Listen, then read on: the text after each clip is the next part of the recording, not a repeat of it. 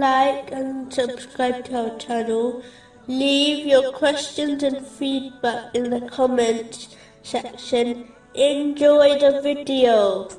Moving on to chapter 25, verse 32. And those who disbelieve say, "Why was the Quran not revealed to him all at once?" Thus it is that we may strengthen thereby your heart, and we have spaced it distinctly. The Holy Quran was revealed slowly, over time, rather than in one go, in order to avoid overburdening people.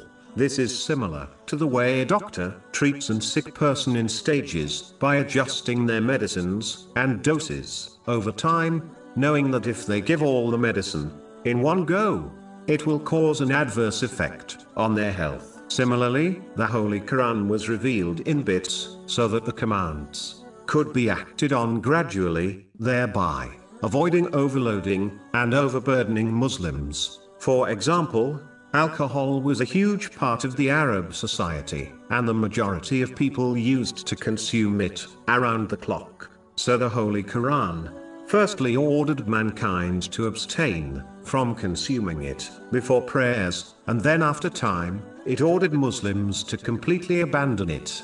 Chapter 5, verse 90. Intoxicants are but defilement from the work of Satan, so avoid it that you may be successful.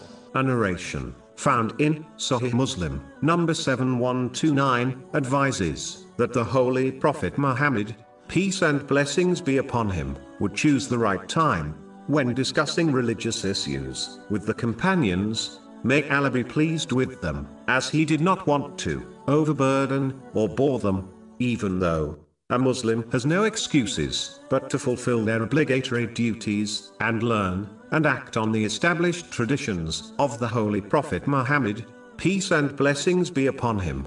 Nonetheless, each Muslim should act according to their mental and physical strength, and treat others according to their mental and physical strength, in order to ensure they themselves do not get fed up, nor cause others to become fed up of Islam, either.